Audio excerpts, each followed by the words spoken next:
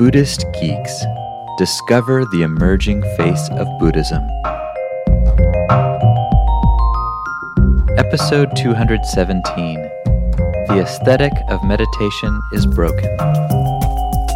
We're joined this week by regular Buddhist Geeks contributor Rohan Gunatilaka to explore how an emphasis on design can help make Buddhism more accessible and relevant. Buddhist Geeks is supported largely by the generosity of our listeners. If you like what we're doing, please consider making a one-time or monthly recurring donation by visiting buddhistgeeks.com/donate.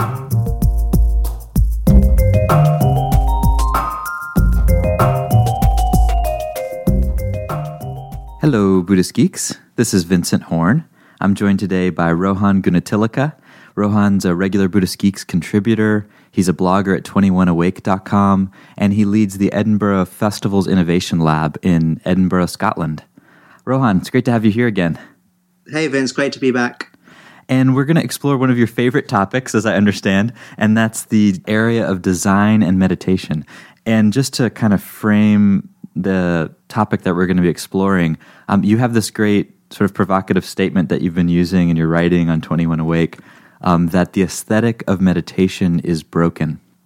And we want to get into exactly how that's broken, talk about some of the different problems, and then also talk about some solutions, because it's so easy, of course, to criticize something, but it's much harder to offer something that actually can solve those issues. So, yeah, let's jump right in. How do you see the aesthetic of meditation being broken? Well, Vince, like you said, it's a really provocative statement, and deliberately so, just to sort of get people really interested in starting listening to the debate, I guess. But I tend to break this into three areas. So the way that the aesthetic's broken in sort of three main elements. So one is language. So the whole language around meditation, the words we use, the images that evokes in us. The second part is what I call look and feel. So that's what people might most typically think of when it comes to the word aesthetic. What are the visuals? What are the symbols that we associate with this stuff? And the third part is what I call delivery models. How's it being taught? How's it being expressed? I guess my provocation again is that all of those three elements just require attention because they're turning off as many people as they're exciting. I'd say, well, a lot more people than they're exciting. Maybe starting with the first one, language. This is certainly one that I'm well aware of, having been at Naropa and knowing a lot of translators there. There's always this question, at least in translation circles, of how do we start translating this particular type of language, whether it's Sanskrit or Tibetan or Pali or whatever the original language might be, Chinese, etc. But I get the sense that what you're talking about is not just the actual translation of words. It's something bigger than that as well. Exactly. I think the technical translation is a difficult job, and specifically when you look at the Pali text, I know the Pali text better than Sanskrit, and some of those words are just really hard to translate, and there is a lot of value in translating very sort of ancient texts into the vernacular for access reasons, but there's a limit to which that's possible because of the way that languages work and don't work. But with regards language in the context of a broken aesthetic, I'd say less around the text and more around the language we use when describing meditation generally outside of the text. And in a way that's quite closely linked to look and feel. To sort of caricaturize it, the issues they're almost generational. I'd really sort of point to the generational elements of sort of Western Buddhism to this, that because so many of our teachers and the main teachers sort of came from a very particular generation, sort of hippie, post-hippie generation. They grew up in that language. They learned the Dharma in that language. And so when they're expressing it, often, of course, they will express it in that language. The problem is that for new audiences, if you like, that isn't the native language that they speak. And so there's necessarily a sort of like a disconnect between what they're hearing and how people are translating it into their lives, or really trying to find a connection with it. And this is all these sort of observations are based on my own experiences, having practiced for 5, 6, 7, 8 years. And obviously, because meditation and Buddhism and Dharma is so important in my life, I talk about it a lot. Eventually, if you get into conversation with me, I'll talk about something to do with this stuff. And a very, very common response I get is, oh, that sounds really interesting. Yeah, I've always wanted to get involved in meditation or try Buddhism or find out more about it. But there's always a but. And the two buts that I always come up against time and again is one is I don't have time, which is another issue we can talk about later with regards to delivery models. But the other but is that it's too hippie for them. I think that might be more of an issue over here in Europe than it is in the States, where the American sort of middle class reader or person would be a bit more used to self-help language or sort of spiritual, if you like, type language, whereas that approach and way of talking about things isn't really part of the culture here, and certainly in the UK, famously, obviously, with sort of our British Reserve. While this is completely like valid ways of expressing oneself, it's not accessible to everyone. Speaking as a American practitioner and having spent a lot of time in different retreat centers around here, I don't know if the hippie thing is such an issue, but I can say for sure that there is some sort of issue because there are so few younger people practicing in these centers compared to the generation of the hippies and post-hippies. And like you're saying, there's some sort of but that's happening that's clearly keeping American Buddhism, at least in the communities I'm familiar with, from really being translated in a clear way or expressed in a way that really speaks to our generation. So I appreciate you talking about the kind of generational issues around this. And then, let's talk a little bit more about look and feel. Oh yeah, this is my total bugbear. Because, again, this is a generational thing. It's just that I'm someone who I look after, have created half a dozen, maybe a dozen different websites to do with Buddhism and meditation in the last 5-6 years. And when you look at them, people always say, well, that doesn't look like anything to do with Buddhism. There's like pictures of a city. My aesthetic tends to be quite urban, quite busy, quite digital, basically because that's what my life is like. It's urban, it's busy, and it's digital. And so I'm expressing my understanding of the Dharma through what my life is like and through the aesthetic of what my life is like and the look and feel of what my life is like. But for some reason, people don't think that's got anything to do with Buddhism. And so there must be a reason why there's that dissonance between why that is. And it must just be due to the fact that we've grown up on a diet of lotus flowers, wheels, Buddha images, sort of still ponds being the sort of exclusive iconography of Buddhism. You forgot flowers. Oh no, lotus flowers. That was my number one. Oh yeah, first the lotus flowers. That's right. A really interesting anecdote, which was when I was living in London. I only recently moved up here to Scotland. I was part of the Insight Meditation organisation there. London Insight Meditation, really great group of people, great community.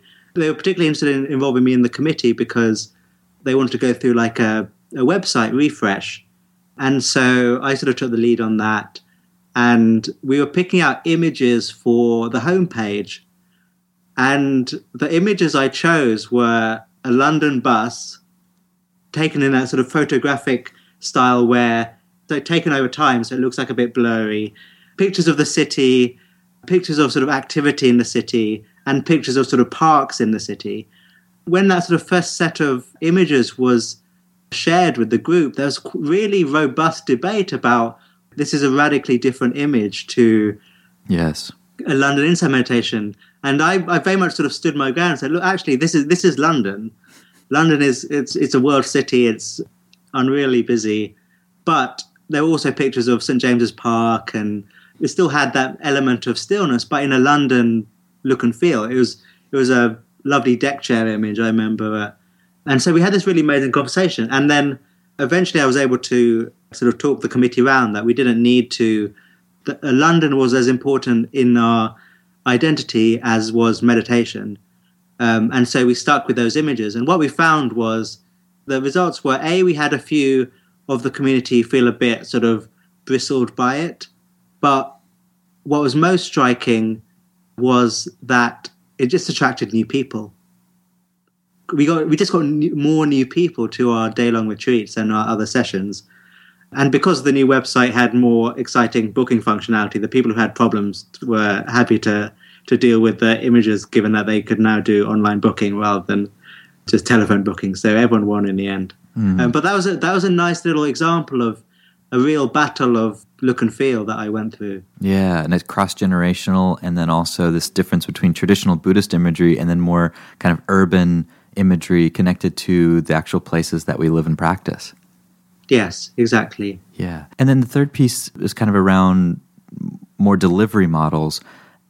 You know, some of the traditional ones are obviously daily practice of some sort, formal daily practice. Intensive retreat practice is really common among all the Buddhist traditions I'm aware of.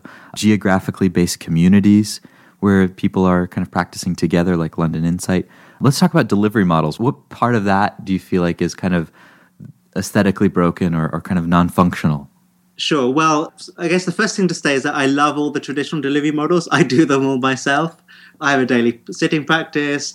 I've gone on more retreats than I'd wish upon anyone that I know. And they're all really important and essential in the deepening of one's Dharma practice. So absolutely no criticism of delivery models as exist, but I just think there's more that could be done. There's more potential because this all comes down to accessibility and relevance. These are the things that feel really important. So it's when people come and talk to me and say, so I do want to get into it, what do I go and do? I can only recommend like sort of formal retreats, classes where people have quite long commitments, sort of evening every week for 6 to 8 weeks. And those courses are really great. But the reality is that not everyone can commit to that type of delivery model.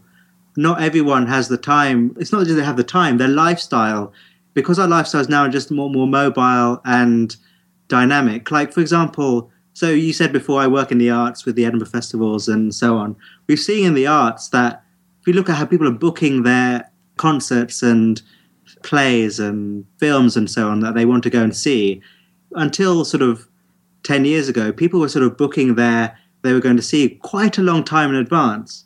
But now, you ask any sort of theatre or cinema, you'll see that people are booking events really late, close to the wire, because of the technology that allows us to do that, and so on.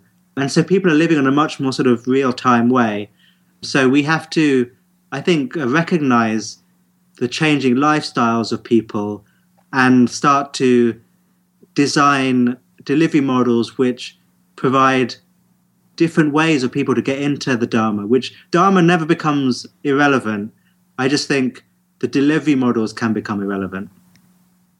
Great. Maybe shifting gears now, we've kind of identified some of the issues or some of the problems.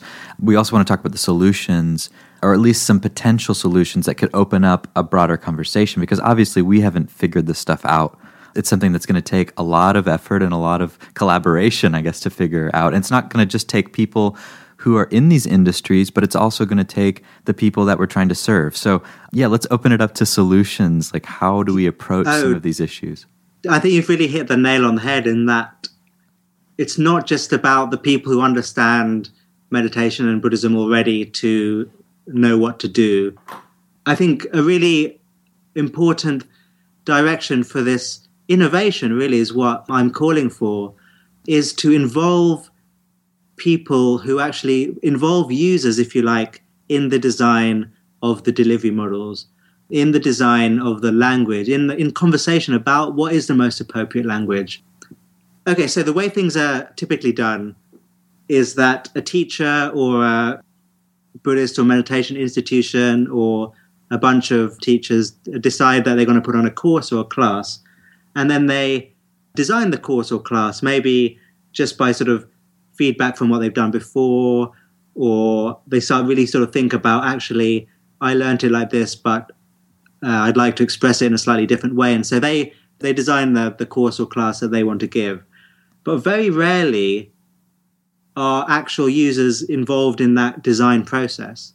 They might maybe do feedback forms at the end, which is all fine and lovely, but it's a missed opportunity in that we could be designing meditation classes with people who want those services. So when I meet people who say, oh, I'd love to do meditation, but they're the people we should be engaging with. And this is actually something that really sort of, I guess it gets me upset, or it makes me feel a bit sad that it's really brave and rare and beautiful and courageous for someone to take the step of turning up for a class, turning up for a course.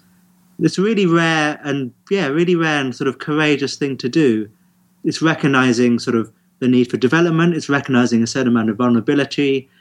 And then they turn up and it's all purple patchouli and woo-woo language. And suddenly that person's sort of openness and interest has been blocked, not by the Dharma, but by the look and feel and the language, the delivery models again. So again, the aesthetic has stopped that person really drinking deeply from the potential that they could. And that's heartbreaking, really, because I know how hard it is to go on a retreat or to a class or whatever, or even open a book, and then to not feel included or to not feel like it's for me. So we really should just start with those people. Let's start with the people who want to learn about this stuff, and let's design it with them and for them. And what's exciting is that this type of approach, so lots of different types of jargon, if you like, used to talk about this stuff. People call it co-design, some people call it co-production, some people call it co-creation even, user-led design, another sort of geeky term for it.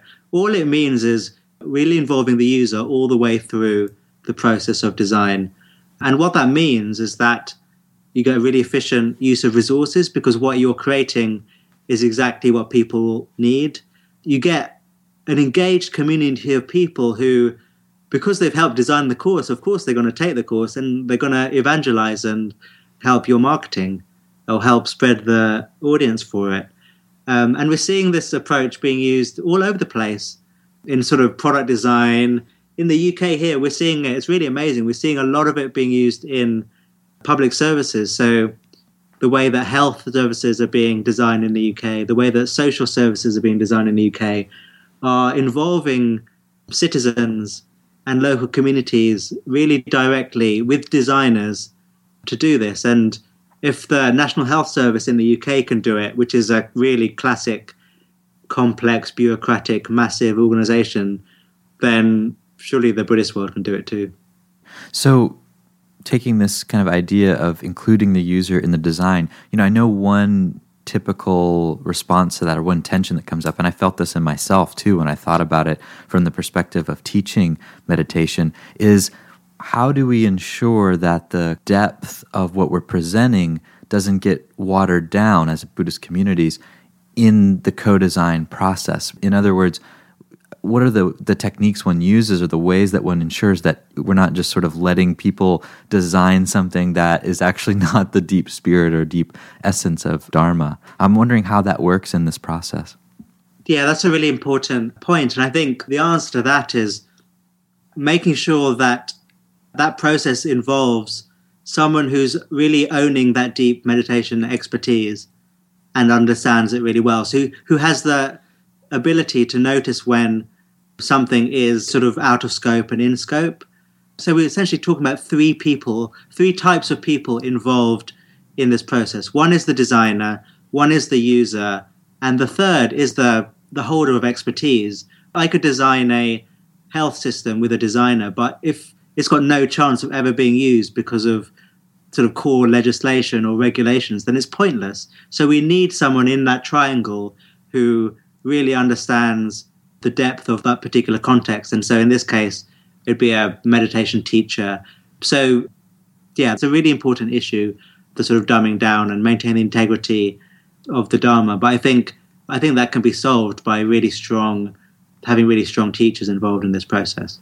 Cool. And then in terms of solutions, again, it's interesting because you're doing a really cool project right now called Buddhify, and it's very specifically an attempt to kind of answer some of these questions, to resolve some of the buts that come up for people when they're being introduced to meditation. It looks at the delivery models, it looks at the language, at the look and feel. It's a mobile application that you're developing, and I know it's early to talk about, but I wanted to sort of pick your brain about this because it's a great practical example of one person, in this case you, really trying to take into account some of these dimensions?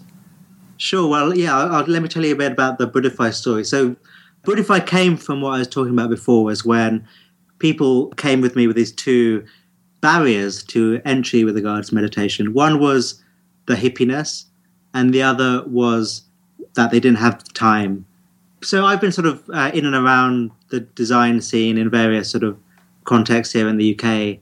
So I'm not a designer myself, but I started thinking, like, what would a designer do with this problem? Because these are design challenges, the lack of time and the perceived inappropriateness of the aesthetic.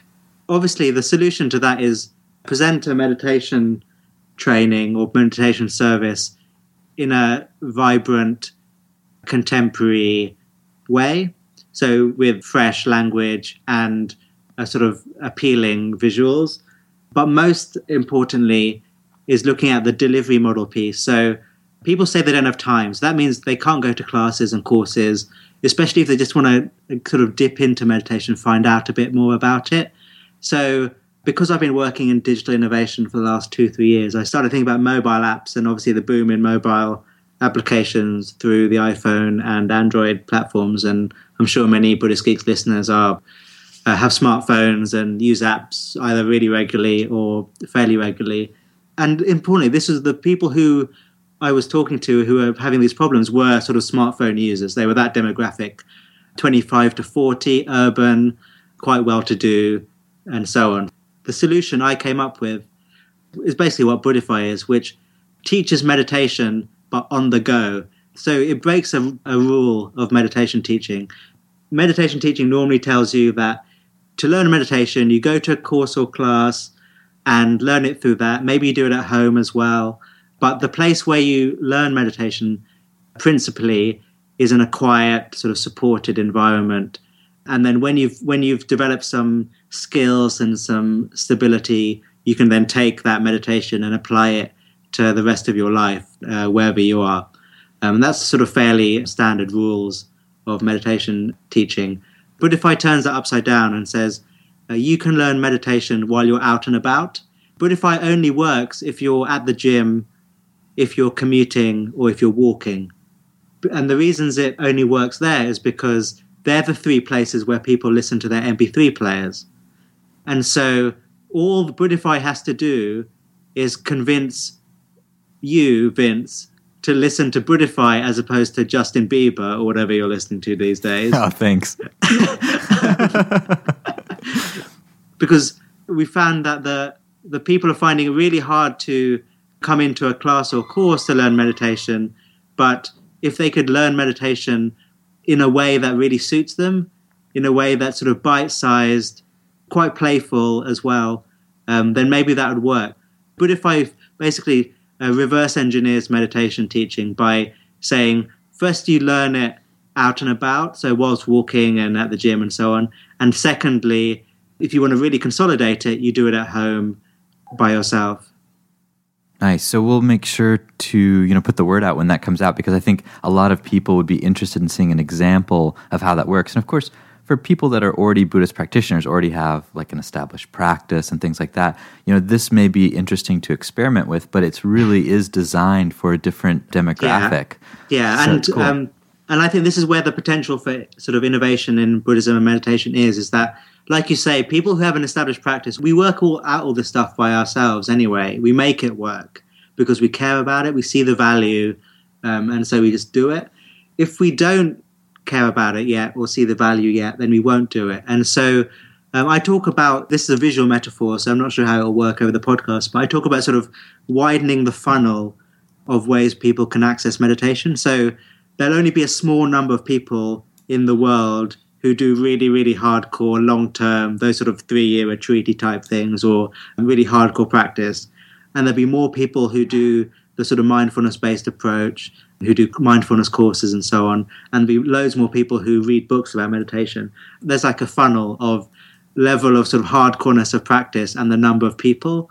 And so what I think we have the potential to do by working on the aesthetic is to really widen the funnel. And Buddhify is one way in which I'm trying to help that conversation happen, of making more and more accessible but authentic ways of getting involved in meditation, so that in time people who really want to go down the rabbit hole further can then explore and start pulling that thread.